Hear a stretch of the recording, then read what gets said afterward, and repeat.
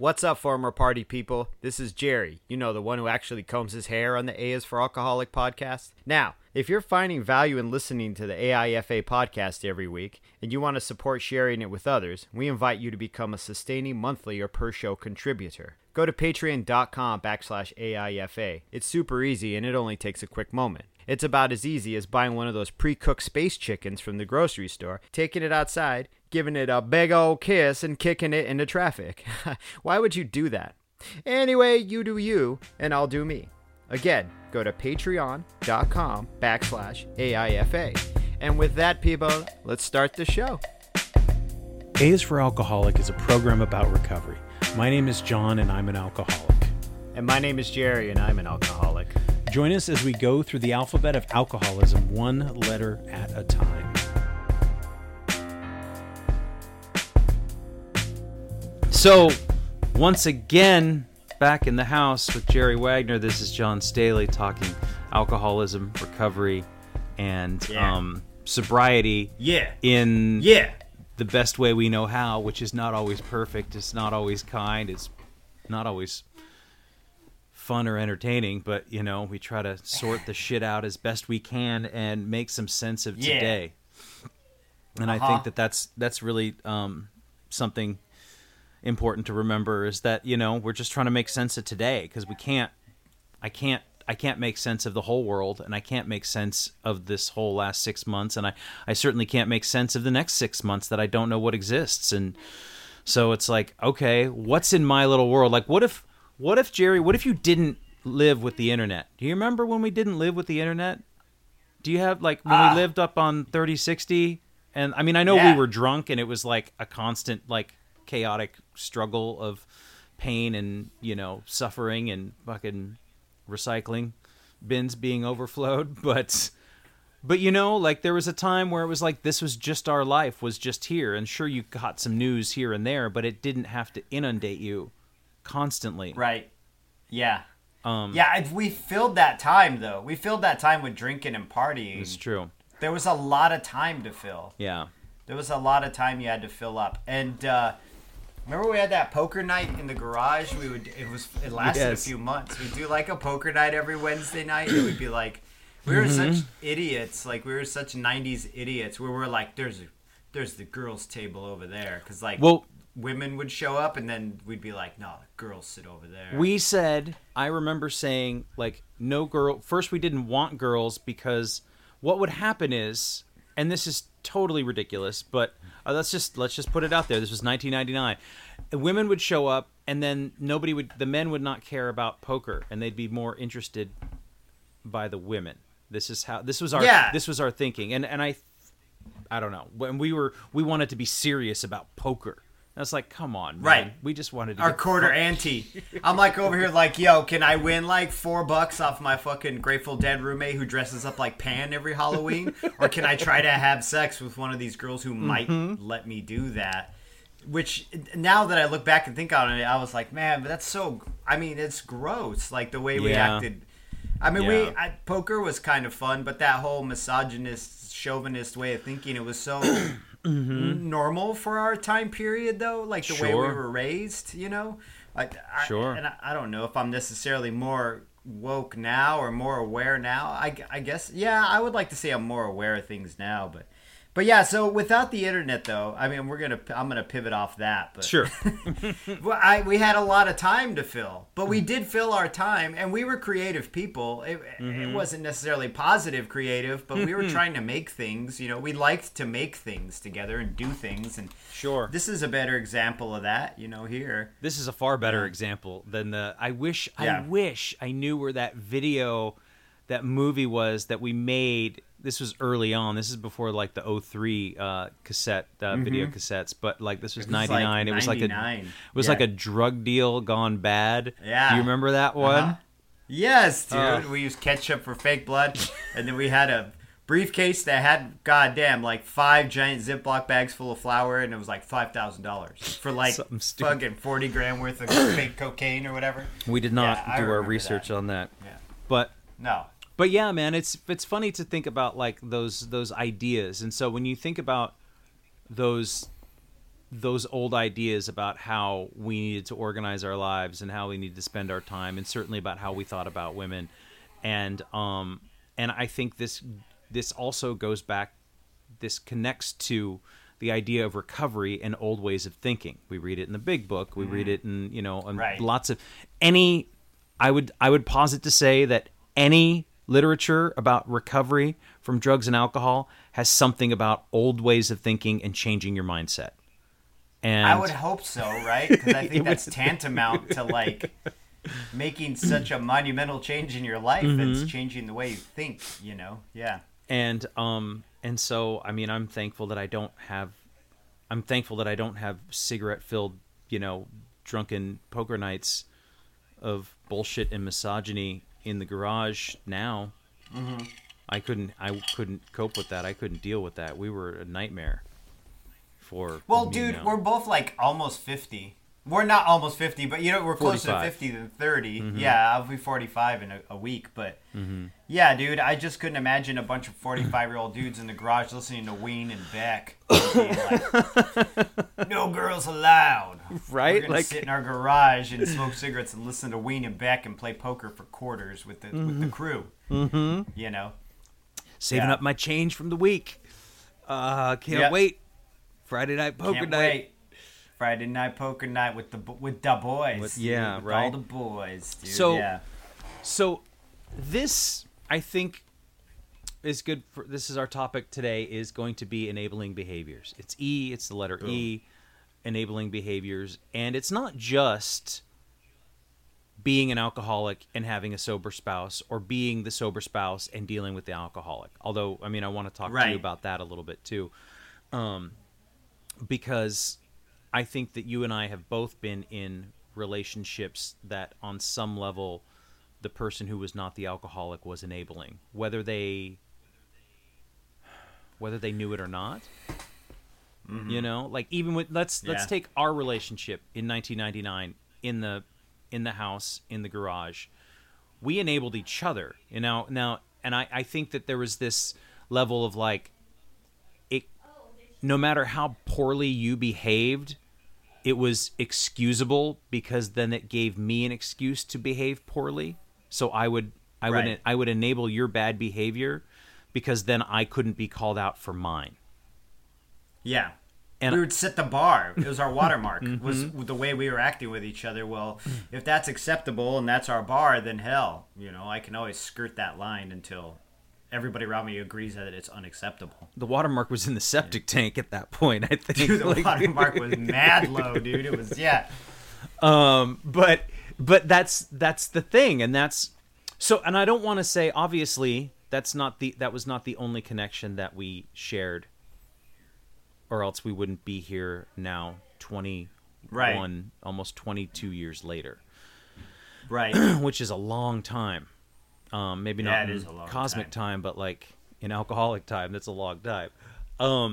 Yeah.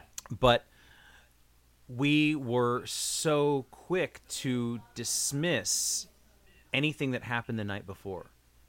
We were so quick to just be like, oh, he was drunk. Like, how many times would you say that? Or how many times, like, for example, when we lived in Seattle and you lived at the house up north and I lived kind of further south, and how many times did I flake on you or say we were going to come up or, come hang out at the house because you had a kid at the time and, you were, quote unquote, the more stable of any of us, if you can believe that. Right. I mean, I'm sure you can. You were. No, but I know. Yeah. But, I mean, how many times did we flake on you about coming up to hang out?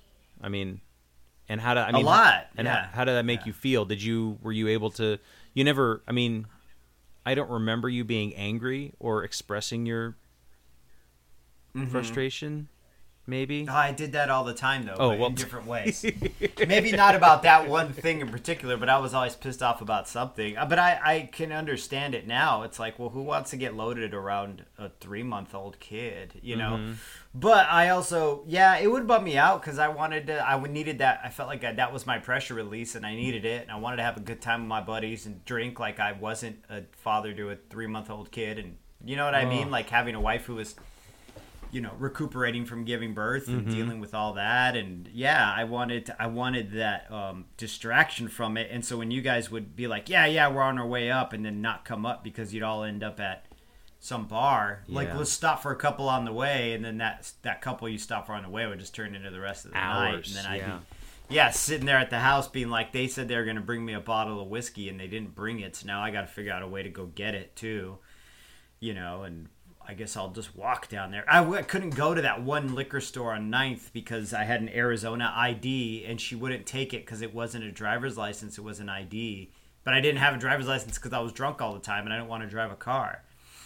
And so I had to go all the way down to the locks from like up in like 9th and Holman, up by like, if people live in Seattle listen to this, you know where I think you know what I'm talking about, up by the Dicks. And let's just say it was like a 4-mile walk, just one way, And I'm not, my fucking out of shape drunk ass is not walking an 8-mile walk in a circle to go get a bottle of whiskey, I mean, I ended up taking the bus, but Yeah, because they would take my ID, but even then, that was a toss-up. Like, they might not. That day at the locks, I might get the young guy at the ponytail who's mad at me for whatever, and he's like, I'm not taking your Arizona ID that never expires. This shit is fake news.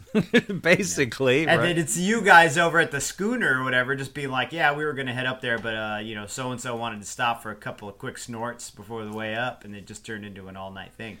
So it was this enabling behavior there, though, because I was not only waiting for you guys to provide me with companionship and a distraction, but usually you guys were bringing me booze along with you because I hadn't figured out a way to get to where I needed to get booze, Yeah. Yeah, and I think that the thing that we apologized for each other constantly. I know I did. I would just dismiss it, whatever it was. It was like, oh, I would feel hurt or upset if somebody said something, or if somebody was, like flaky or didn't do what I wanted. But I'd be like, oh, well, they were drunk.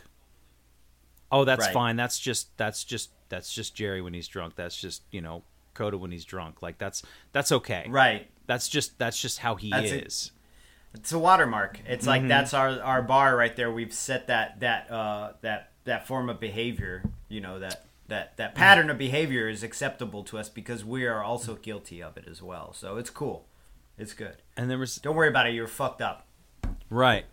Right. Yeah. And so I was constantly let off the hook, and it was all it did was lead to worse and worse and worse behaviors. I mean, I remember wishing I could explain to somebody when I would make plans and then I would flake on everybody and I wouldn't answer my phone, that I would be laying in bed after like a 3-day Rumpelmans bender, and I was physically unable to get out of bed until like 4 or 5 in the afternoon. And then I remember that. And it would hurt so bad. Like I can't believe that I didn't see anything wrong with it. That was just how you spend your hangover day. Oh, sorry, I can't. That was like Sunday. Yeah, Sunday, that's my hangover day. We had a friend who had a girlfriend who was really cool, and they were together for a few months, and our friend ended up breaking up with the girlfriend because she wanted to go out and do shit on her day off, which fell on his hangover day. And he was like, man, I can't get up and just be doing shit with her on my hangover day. That's my day to be hungover. So, rather than fucking not drink that night or not drink so much that night, he was like, nah, the whole relationship's a loss. Fuck it. I don't want to continue this relationship anymore. I'd rather just be hungover on that day. Which back then was like normal. It was like, yeah, that totally makes sense, dude. But now it's like, damn, dude, like your priorities, like what's your value system like? Yeah, man, like that was the price. That was an acceptable price to pay to continue drinking like a fucking animal, Right. And like, hey man, Sunday and Monday are just shot. Those are days. I might be out at night. I probably will because I got to roam around. But all day Sunday, Monday, those days are just shot. That's just a lie in bed with a headache and diarrhea, and just wish I were dead. That's my day. Sunday's my headache diarrhea day, and then Monday is just probably just a headache. Jesus, that sounds awful. Right now it does, but back then it was just what was acceptable. It was all Yeah. part of the. It was like hazard pay is not the term I'm looking for, but it was just all part of the job. Just that's part of punching in, you know. I have this one Yeah. memory of one of those days for me, and it was that apartment up on 65th, and it was getting later and later, and I knew I needed some food because I hadn't eaten either. I never felt like I could eat or even like handle water or anything, but I didn't want like, I don't know, but I remember ordering Chinese food. And so I would always order like 50 or 60 bucks worth so that I would have it for like 2 or 3 days so I wouldn't have to think about food, which is really bad and kind of gross now that I think about it. And I remember having my laptop in bed and trying to just watch some movie to just to distract myself from the pain. And what I ended up finding, I don't know how I found it. So this is like 2007. It was that Robert De Niro movie called Stardust, where it was like he's in space or some shit. Do you know what I'm talking about? Yeah. And I have this really sad, painful memory of laying in bed under a stained fucking down comforter watching Stardust on my old chunky laptop eating fucking noodles in bed. Sweating through a migraine. Sweating through a migraine with the shades drawn, just like in hell. Like that's ugh. Yes. Ugh. Yeah, it's awful. It's awful. Yeah. You know, and then when we talk about enabling too, like enabling behaviors, I almost feel like the person, like if we're going to think about relationships too, it's like the person who's in this relationship who may not be an alcoholic is still exhibiting alcoholic behaviors, right? Right. They, like what is acceptable to them is you're their barometer. You know, it goes up and down with what's acceptable to you, and this person's in tandem with you, but they're not going through the drunken highs and lows. They're just feeling it empathetically with you and trying to... Watching it from outside. And trying to supplicate you or take care of you. And it's those types of relationships they're hard. They're difficult. Because, you know, you and I, we can talk from the alcoholic end of it.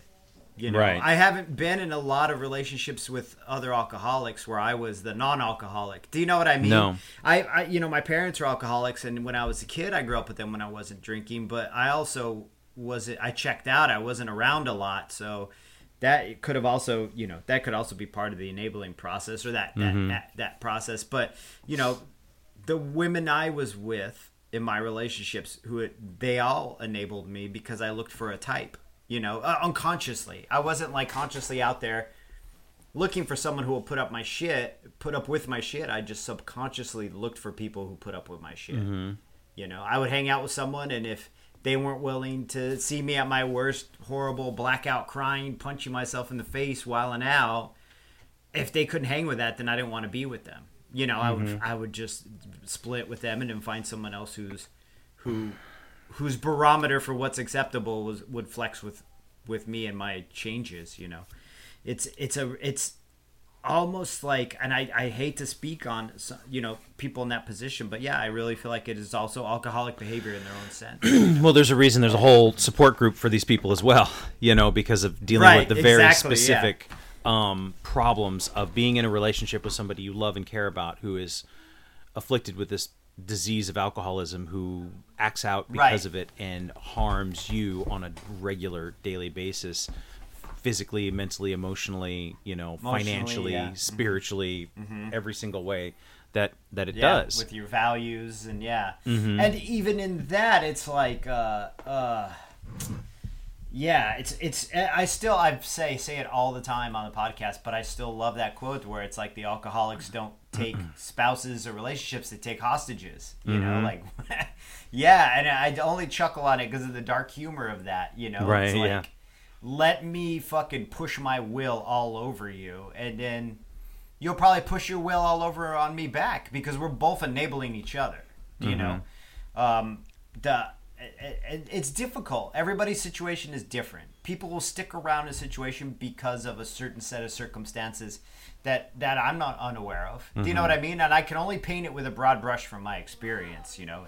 Yeah. I think me even painting it from my experience with that broad brush does a lot of people a disservice in a way, because I don't know their specific circumstances. I can only, once again, the caveat is I can only speak from my experience as you can as well. Sure. And we've been on one side of the boat. We haven't been on the other side of the boat. I only know what it's like to push my will on someone as a drunk. I don't know what it's like. I kind of know in friend relationships what it's like to have other drunks push their will on me, but those circumstances are different because I can always cut. Like, I don't have to hang out with you. I don't live with you, like, we're not in a relationship. Even with my roommates, I could just be like, fuck you, man, and just cut, Yeah. Yeah. I think I've never been as a non-alcoholic in a relationship with an alcoholic, but I know that in the relationships I had with people who were non-alcoholics, I was not always oblivious and very often very aware of the hurt and the pain that my actions brought. I was not, you know what I mean? Like, it was expressed to me, verbally and otherwise, but I felt it. And along with that there was a lot of the shame and the guilt with hurting somebody else that you supposedly cared about or do care about, and which just leads to more drinking, right? So we're not ever addressing the problem, let alone the relationship problem. And it may be that these relationships would not have worked out even if there was no alcohol involved. But because of the alcohol and because of those things, I mean, I definitely saw a lot of the pain and hurt that I caused, and I can still I can still feel it, I can still see it, I can still remember it. And so I use these moments now as markers for how I behave in my current relationship, or even with people in general. It doesn't have to be in a marriage or a close friendship, but also how I treat people in general in life, regardless of the situation, that I am not manipulating them, that I'm not trying to get something from them, that I am there to be loving and supportive and kind. But what do you think as far as enabling in, like, your relationship, which had ups and downs? You've been with the same person for a very long time. And and do you think, what do I want to say? Like, do you think there was enabling behavior on her part? And was it? Yeah, absolutely. And she'll tell you, yes. You know what I mean? Yeah. Go ahead. But was there, like, in the moment where she had finally said, I'm done enabling your bullshit, like, that was a powerful moment, right? That was the moment where it was like her drawing those hard boundaries about what was acceptable and what was not is in a lot of ways what spurred you to make the changes needed to be where you're at today. Right. I think I had this moment where I was like, my punching bag doesn't want to be punched anymore. And I'm speaking metaphorically, like I was never, I was never physically abusive. I was always really emotionally abusive, though, and super manipulative. And I feel like this person I was pushing this torrent of unhappiness on was finally like, I'm done. Like, I'm done doing this, dude. Like, unless you make a change in your life, I can no longer continue doing this. And that was a huge wake-up call because she had never done that before. And, within our relationship, I think, she absolutely enabled me. Yeah. And that's no detriment on her end. I'm not like... No. You know what I mean? Holding it against her. She's just rolling. She loves me, and I love her, and she was just rolling with the way things were. And these are Jerry's hangover days. And Merry Christmas, here's a handle of whiskey, and it's okay, you were drunk, I get it. Those first few times, but then it's okay you were drunk turns into, like, you can't just be drunk all the time and treating me like this, But yeah, there was definitely, and I don't really want to get into her psychology too deep because I would feel like it'd be a disservice to her. I'd rather her speak for herself, in this regard, as far as like what fueled her motivation to be like that with me. All I know is my end of it. But yeah, there was absolutely there was absolutely a lot of permissiveness. And like I said, I had set the bar. Like, I Sure. had been the dominant, quote unquote, dominant one, where I was like unintentionally dominant, though, in a real subversive kind of way, where I was just like, I set the limits in this relationship. If things don't work out the way I want them to work, then I'm going to be really loud. And I honestly, I think I still do it today. Yeah. There are times where I see myself doing it now, and I have to question why I'm doing that. And I shut the fuck up. And then I look at her and I'm like, yo, I'm sorry. I'm still relying on those things that worked for me in the past, you know? I set the bar here. If I'm uncomfortable, we're not doing this. If this isn't going to benefit me, why am I here? You know?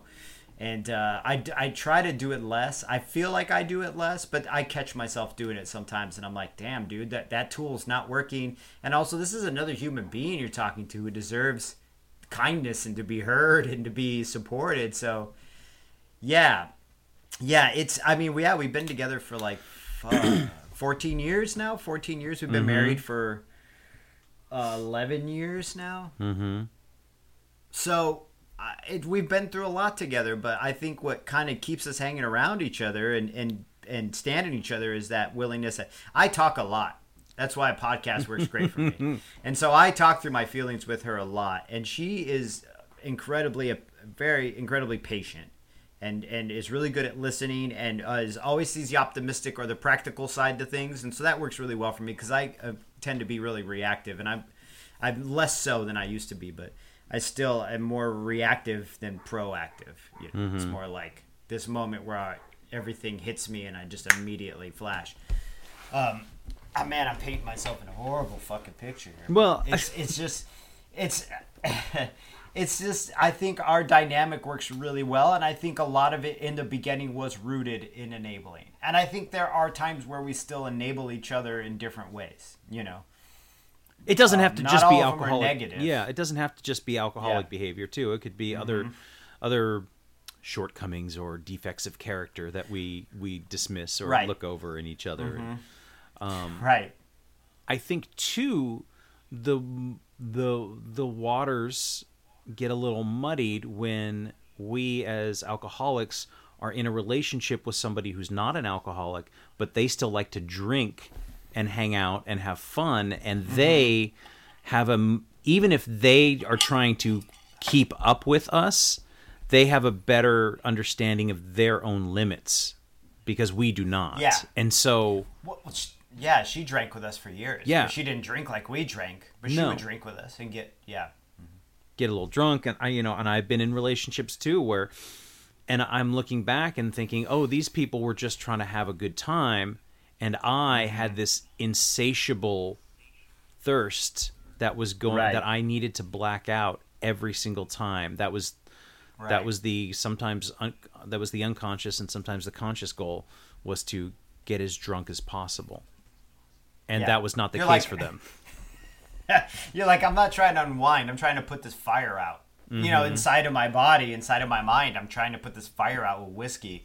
And they're thinking like, oh, John, he just likes to dance and party and take his shirt off. And yeah, he It's a fun drinks guy. a lot. But he likes to party, though. He's a partier. You know, that dude loves to party. And in your mind, you're just like, man, I got to put this fucking emotional fire out somehow, you know? Yeah. Yeah. I- Yeah, same. I did the same. I'm also, when I think back to, like, we had a lot of good times, and I know that we've had this discussion, argument, or debate before about, oh well, I don't want to dismiss the good times because we had a lot of good times, but like, they were all for me, even though there were some fun times. There was always, from like childhood, this river of unrest. I like all the water metaphors that we're going with today. Here we go. Yeah. This river Age of Aquarius, of bruh. unrest. There Right. was this pool of I'll stop here in a second, but this like pool of sadness, and frustration and anger and confusion as a young man, and it was like that was always what it was. Like you said, trying to put the fire out that was inside me, and so.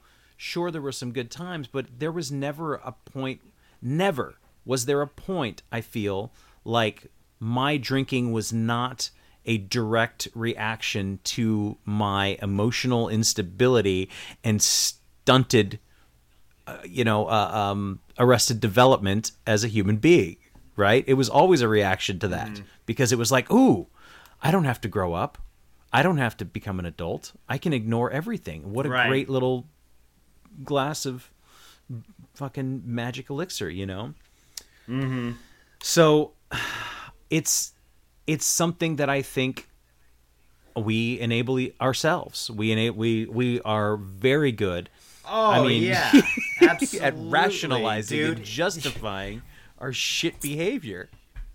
Yes. I did it today with fucking cookies. I made cookies last night, or the day before yesterday, right? And so, like, I ran my 5 miles yesterday, and I ended up eating, like, 4 fucking cookies, right? Because I was like, I ran my 5 miles. I earned those calories. And even today, like, I ate 1 cookie because I was like, well, I worked out. I can have 1 cookie after breakfast. And then as soon as I finished that 1 cookie, my body was up and already moving towards the cabinet to get another fucking cookie. Mm-hmm. And I kept thinking, like, damn, this is just like when you drank and you felt propelled towards the liquor cabinet, my little liquor stash, you know? But except now it's cookies. Because at this point, I'm like, while I'm thinking this, I'm already walking back to the couch holding the cookie and eating it. Do you know what I mean? Like I'm in a fucking fugue state with something that made me feel good. And because it made me feel good, I enabled myself. Well, you know, Jerry, you did lift weights today for an hour, and, you know, you'll be all right. What's 2 cookies, you know? But to me, I'm like, well, 1 is good, but it made me feel good, so I need another one. And by the time I'm realizing I'm doing it, I'm already halfway done with it, you know? And enabling myself in the moment, being like, hey, you earned it. That voice in your head is really fucking deceptive. Mm-hmm, it is. It is for me. And I don't know how it is for someone who doesn't have addiction issues, whether or not it's a rational voice or it's just...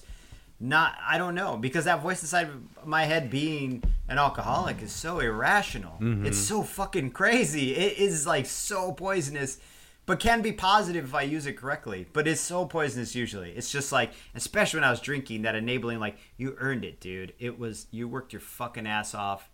You earned that drink. Or, fuck, dude, she's being a fucking bitch. You deserve a drink. Or... so-and-so died, we need to get fucking loaded. You know what I mean? And I'm a new uncle. I got the new nephew. Let's get drunk. Exactly. And we always talk about it like in an external circumstance, like, oh, well, we just found excuses because there's all these external circumstances. But it really honestly is, it's an internal circumstance. It's the voice in your head, that little alcoholic that sits in there that's just like, you earned this. Come hell or high water, there's a reason why you earned it. It is fucking Wednesday. That's why you earned it. You know, like, and that is enabling. That's all part of the enabling process. Is the way we talk ourselves into doing things, you know? And I mean, I might say that you talk about cookies and you talk about enabling ourselves. They were good cookies. And the little voice that justifies everything, you know, in our head about how we earned it and we deserve it. I mean, food in general, I think that more people have food issues than actually know about them, because we have it's so ingrained in it. I mean, we have to eat, right? Well, yeah, we have to, yeah. And also the food that I have found in this country and the way that it is produced and the way that, and this is a whole nother conversation I won't delve into deeply, but the way it's produced. It's a gluten is not your problem. Produced, manufactured, advertised, sold, packaged, processed, sprayed, all that shit is to make it as palliative as possible, to the point where it's like, oh, this is gonna make my mouth cum, this bag of Cheetos, you know, like, or fucking Dr. exactly Pepper, what it is. You know, and it's like, not every single meal needs to do that, but we have been, I think, conditioned in a lot of ways to think that that is the most important part of a meal, is that it tastes amazing. And it's like, dude, no, it's all about like entertaining. It's like, let's entertain our taste buds. And I'm like, how about let's just get some protein in here and some fucking simple sugars so I don't die, you know? So I still struggle with the idea of entertaining and entertainment, and like, and I do better because now it's a bowl of cherries and a cup of almonds rather than the family-sized bag of peanut M&Ms. Right. So it's a step in the right direction. Yeah. And maybe food, there's nothing wrong with food being entertaining, but I just know that I took it to the extreme, because that's what I do. Right. You should be entertained by your food to some extent. Why not? You know, it should be one of those things that should make you feel good when you do it. But it, like you said, it is definitely presented to us in a really manipulative way. Yeah. But yeah, so yeah. So back on the top, I don't want to ramble about the food industry, but the fucking fast food nation. It's gotta read the fast food nation. Fucking French fries, man. They are gonna kill more people than anyhow. It's Alex Jones, fast food nation. It's enabling behaviors in ourselves lead to all the shit, and again, enabling behaviors in relationships with somebody. You were on the Al-Anon Reddit, and for those who don't know, Al-Anon, I don't want to say it's the equivalent, but it's the other part of, like, there's AA and then there's Al-Anon, which is for people who deal with alcoholics, right? And it's almost like damage control. You know what I mean? Al-Anon is like a meeting of the people who do damage control for all the shit people like me and John do. Mm-hmm. You know what I'm saying? Like, in a weird way. And also or parents, you know, grown up and drunk parents. That's the only way I can think of it, really. But go ahead, John. And there's also ACA, which is the Adult Children of Alcoholics, which I haven't been to any of those meetings, but I could probably use them. Yeah. Same here. But, I don't, and again, we don't have a lot of experience, but you were talking about the subreddit, Al-Anon subreddit, and can you explain that story of that woman and what was Well, there was a post a few days ago, and I was laying in bed, and I should have been reading John Barleycorn. Oh, you took your headphones off. You didn't get to hear that joke. No. There was I was saying there was a post on. I was reading in bed the other night, and I was saying I should have been reading John Barleycorn, but I was reading Reddit, and it was this woman or this person had posted a few nights ago about, I guess it was this woman, because she anyway, her and her husband is separated. She had been out of state. She had been taking care of her parents who had COVID, and she wasn't hearing from her estranged husband. And usually she hears from him every night. Usually, you know, he contacts her, and he is an alcoholic. And she's like, I'm really worried because I don't know what happened, you know, what's going on. It's not typical. And then last night I was reading, she had updated the post and was like, yeah, I had the police do a welfare check and they found him and they're dead. You know, he died in his home because he drank himself to death. And the first post really struck me because it was like, as Al-Anons, this is our worst fear right here, right? And it made me think about, I mean, because right now I think we're talking more about romantic relationships. But we should really consider all relationships, close relationships with alcoholics. But it really struck me because when I was in relationships as an alcoholic, my biggest fear with that other person is that they would leave me for someone else, or they would cheat on me with someone else. You know what I mean? Yeah. That was my biggest fear. It was never that they're going to die. They're going to drink themselves to death. Whereas people who are in relationships with me were like, Jerry might very well drink himself to death or get into an accident drunk or kill himself, you know, commit suicide drunk. Those are their biggest fears. So Jesus, it just really struck me. Do you know what I mean? Because that's the watermark. Our two watermarks are so different. I was like, man, I think old girl might go out and fuck somebody else and totally break my heart. And they're like, it's a very real possibility that Jerry might hang himself drunk. Do you know what I'm saying? So like it just blows me away, the thought of that. Like, what my value system is as a person who's doing things, like my outward activity doing to another person, where that person's doing back but taking more. I can't think of a better action than doing things. Well, my actions are just battering on this other person constantly, and they're just taking the battering, you know. And that, if that... that's an extreme case, and that's, you know, that's our, you know, you're living our biggest fear, that the person we love is going to kill himself with alcohol, whether intentionally or unintentionally. And the thing I would say for myself is that there would be no amount of coddling or giving me a safe space to drink or allowing me to drink or making sure that I was quote unquote safe to drink or taking care of me or excusing my behavior or supporting it in any way that would lead to a better outcome ultimately. You know, it would just, do you know what I mean? Like, it's hard to see that and be like, gosh, if only I had been there. And that was, I believe, in those situations, that an alcoholic is going to kill himself with alcohol regardless of how much you cater to his alcoholism or her Right. alcoholism, their alcoholism. And the only thing that ever made me change my mind was the people and the situations around me that drew boundaries and said, no more. We're done with you. We're done with you. We're done with you. And that was the thing that spurred me into action. Not, oh, well, maybe if I just, tried to organize some way to like just drink on the weekends or just drink beer or I just won't drink around her. Bargaining. Yeah. Right. So none of those things are going to help. It was only in people standing up for themselves against me and people choosing not to deal with my bullshit that I eventually came to the realization that this was not a good thing anymore. I don't think there was ever a time where somebody was kind or not that kindness and patience is not important, but it's like tough love, right? It has to be, because that's the only thing that I think any of us respond to.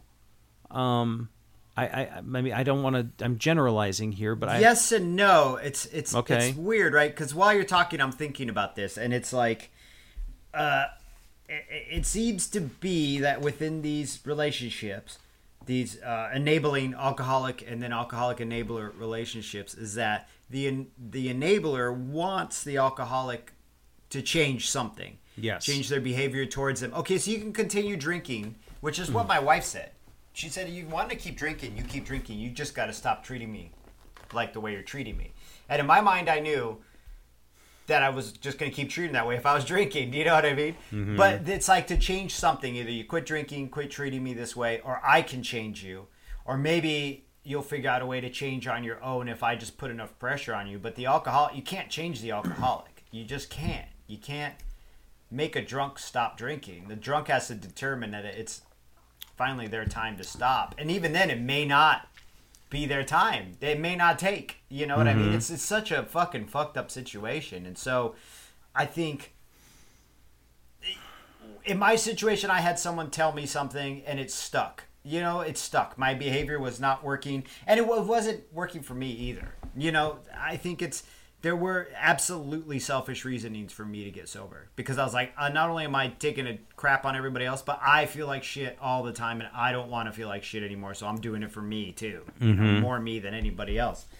And I really think in these enabling relationships, the other person is always trying to change their partner, or the person that they're in this relationship with, right? And you and I realize that there is it sounds awful and I don't mean to be negative, but there's some futility to it. In trying to change there's absolutely futility in trying to change another person, because that person doesn't want to change, doesn't want you to change them.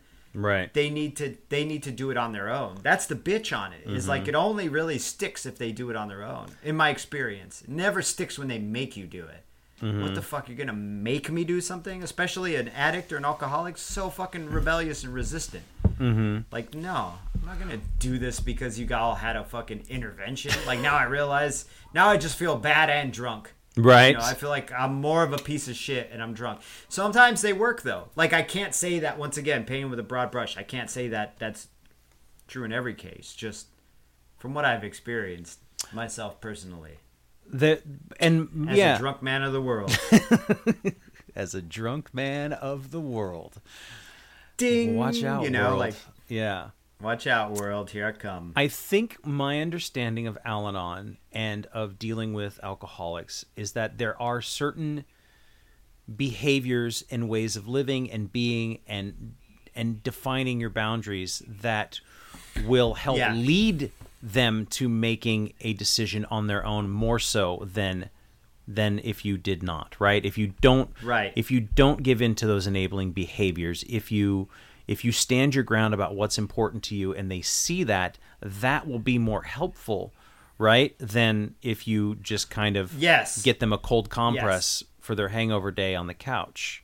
Right. And a 12 pack. Yeah. And a 12 You're pack. absolutely right. And the Al-Anon thing, I can't speak for that but I know it's a support group just like we have for each other. You know, it's just them being like, yo, what did your dumbass do yesterday? All right, let's support each other, you know?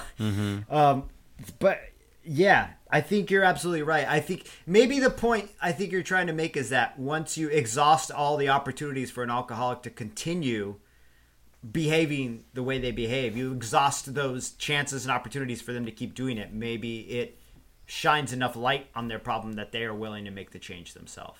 Yeah. Right? Well, Maybe. I don't think, and I certainly don't think that anybody. Yes, they need to do it But on we themselves. adapt, really. We adapt good though. We We're do. like cockroaches, dude. I just don't. We adapt. There should never be any, and it's hard, man. Like I don't know everybody's experience, but I would Right. never.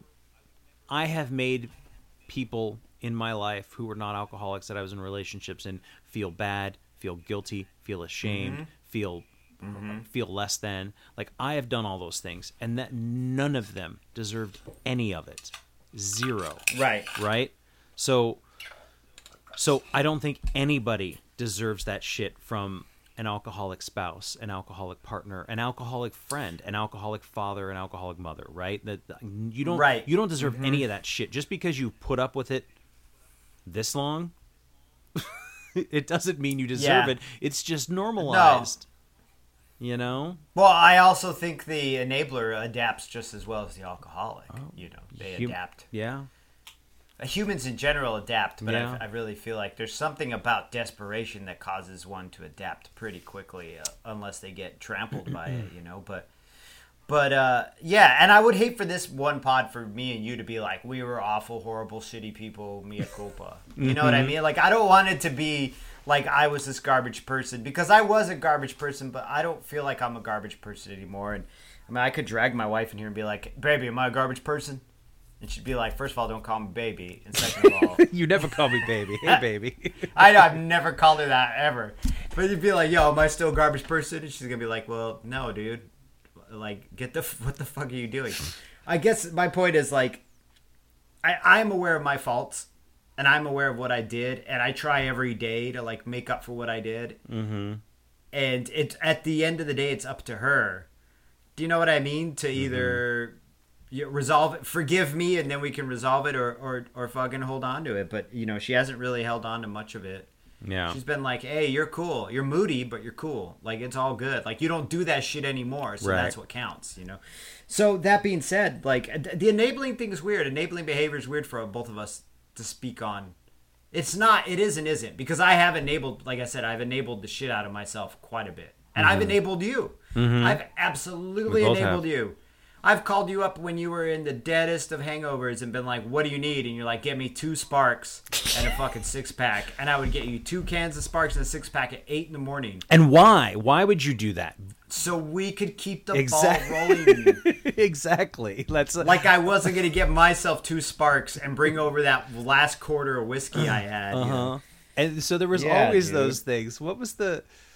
I just remember so many times of like, we used to joke, and so that, but it was about food. We were very, very, very, very broke, and there was back in the '90s there was this thing called Boys Town, and you would get commercials for Boys Town, and it was like, you know, runaway kids, and you know they could go, and there would be a place where runaway kids could get together, and there would be, you know, mentors and people to help take care of them, and it was like for homeless runaway kids. And so we used to joke and be like, man, it's like Boys Town, we just got to all get together, and we try to feed each other or feed ourselves and be like, Yes. I got a can of tuna and some frozen veggies. You got any mac and cheese over there? Yeah, I got 2 boxes of mac and cheese and some butter.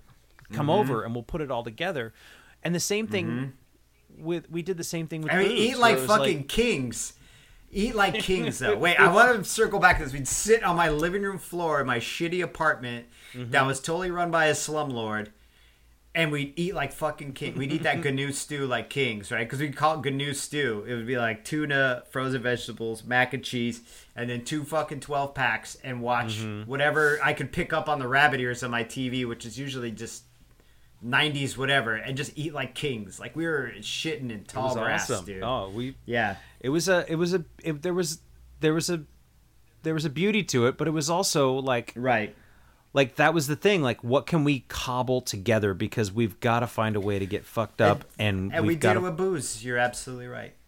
So, I mean, I always would be like, "Oh, you got a bottle of whiskey? I'll bring over some beer or whatever it was," and vice versa. Or like you said, Right. Sparks in the morning. Which, for anybody who doesn't know what Sparks are, it was the original Four Loko. Yeah.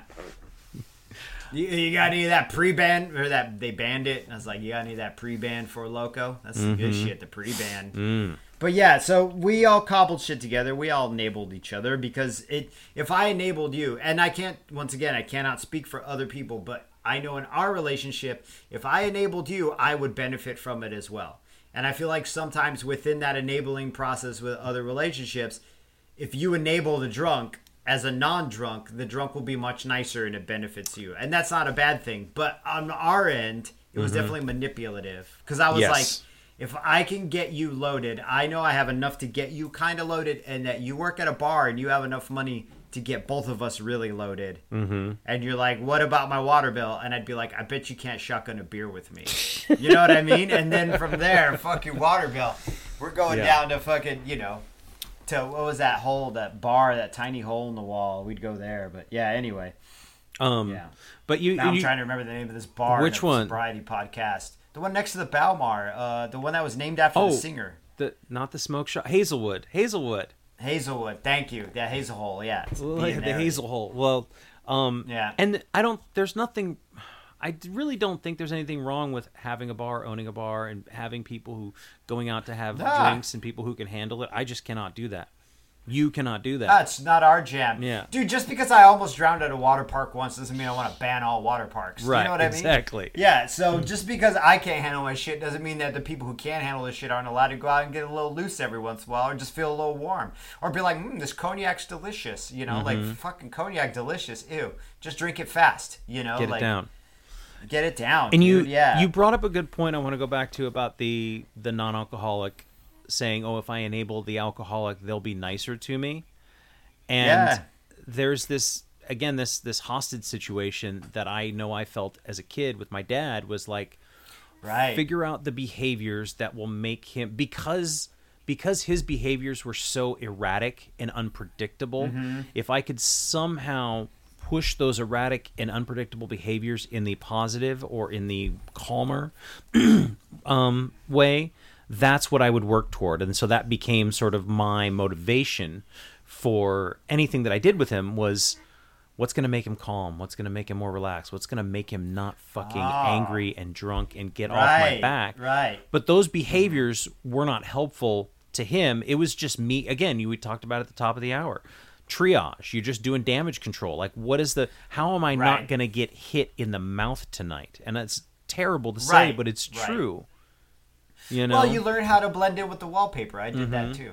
But in different situations, though, because and go ahead, continue your thought. My thought is that it's very, very, very, very hard to take a stand, certainly as a child, but also if you're in a relationship with an alcoholic who is abusive in any way, it's hard to take a stand. And so you're like, well, God, I'm stuck, I'm trapped, and so I think that's why something like Al-Anon can actually give you the tools to navigate those relationships, or to leave them. Right. Because sometimes you can't, sometimes you can. Like, leave them.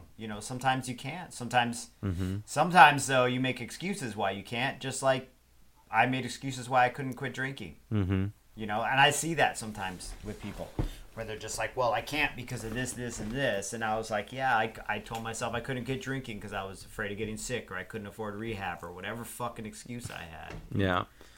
Yeah. I mean, we all have excuses, I guess. And you were saying a different situation? You were talking about a different situation. I was talking about my dad, and you said, a different Because as a child also of an adult child of alcoholics, like my dad wasn't around. My dad was a nice drunk. My dad was not mean. My dad was like a cool drunk. My mom was a cool drunk too. My mom was just mean when she wasn't drunk. Do you know what I'm saying? And so there was that period of time for like 8 hours every day where she was a drunk during the day when she had to do shit, and she was mean as fuck.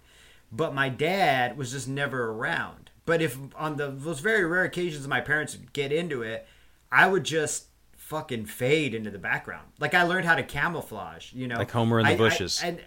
Right, exactly. And there were the few times where I like tried to clap up on my dad when I was around Olive's age, like 10 or 11, and he just was drunk and shut it down immediately, and that, he shut it down quick and mean. And I realized, oh shit, I don't need to fuck with my dad and challenge him. So I'm just going to fade into the woodwork.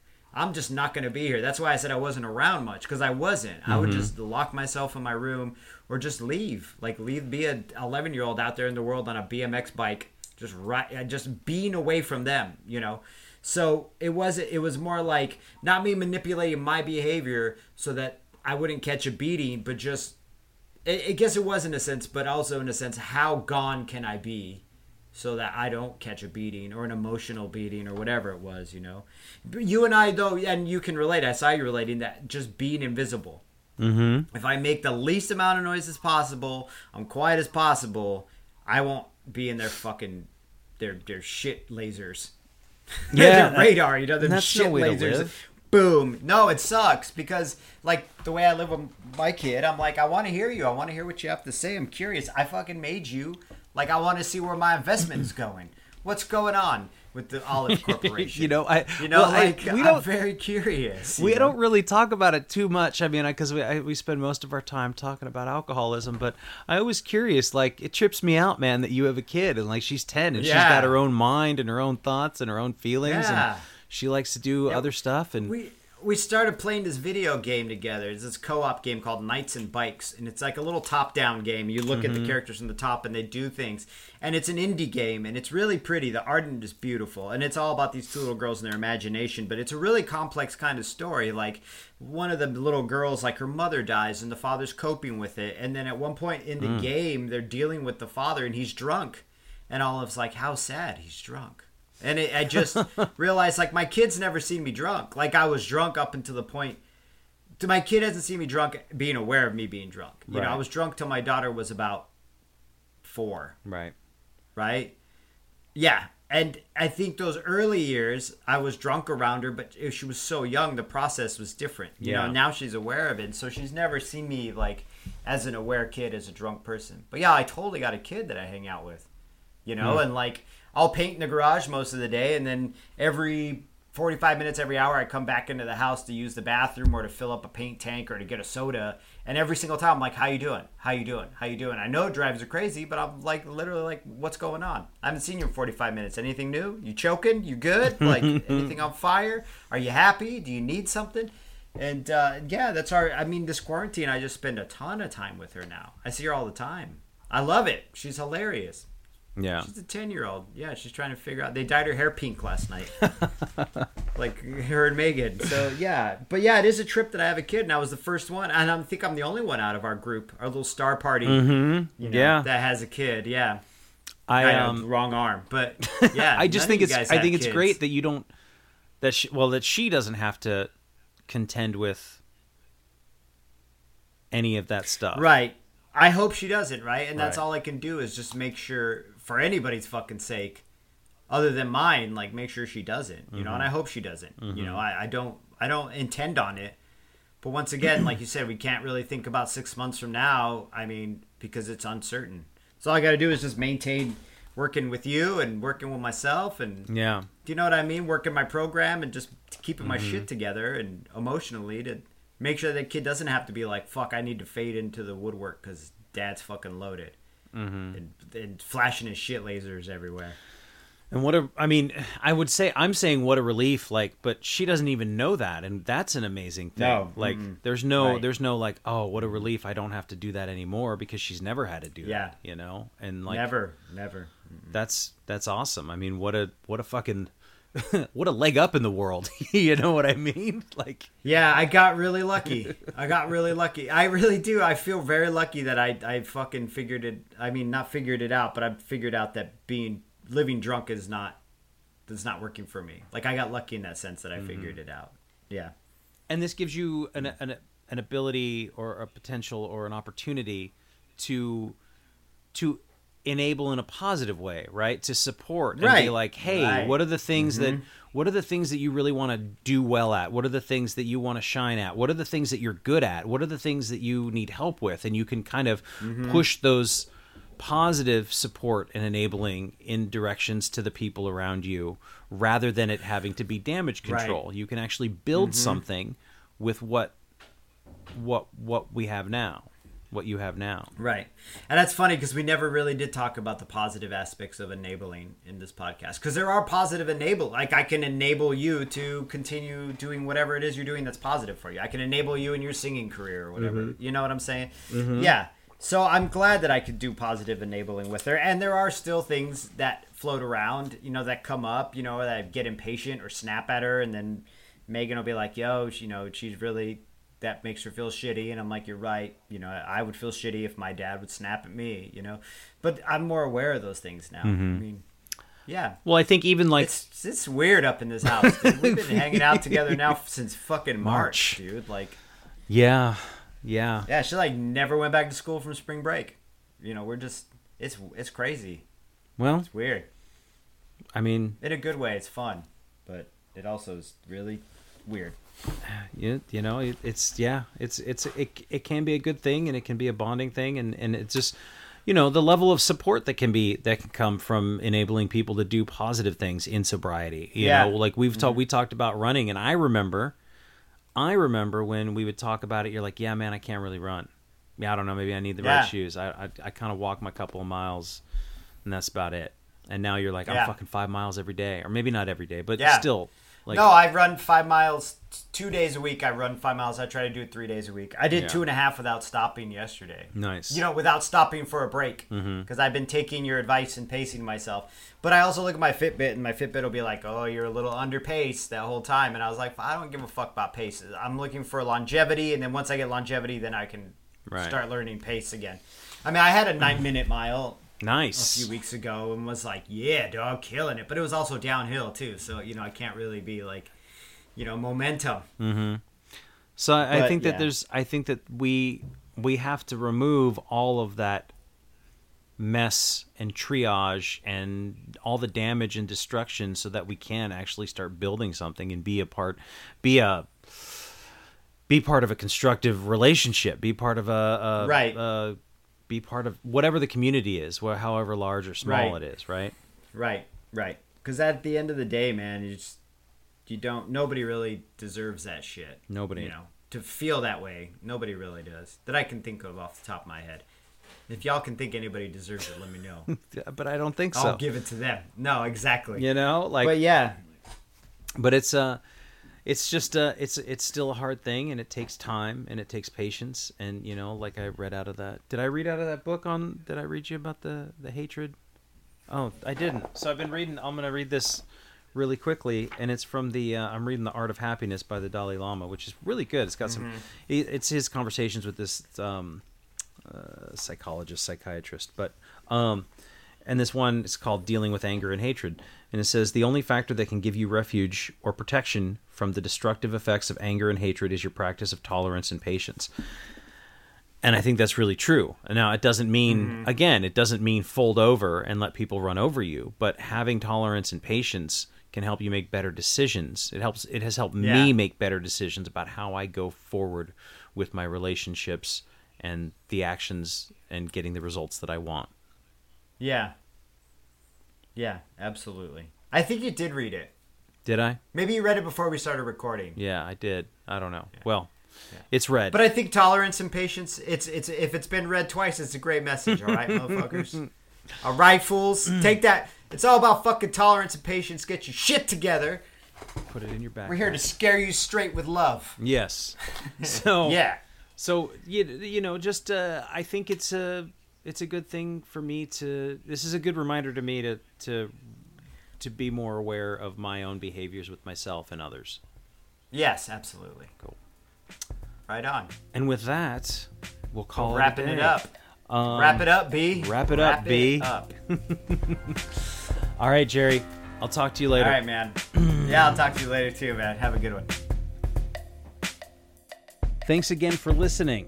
Our music, as always, is by Neglect. You can find more of his stuff at neglect.bandcamp.com. And you can find us on all social media platforms that matter: Instagram, Facebook, and Twitter. And you can reach us at aisforalcoholic@gmail.com. Talk to you later. Yeah.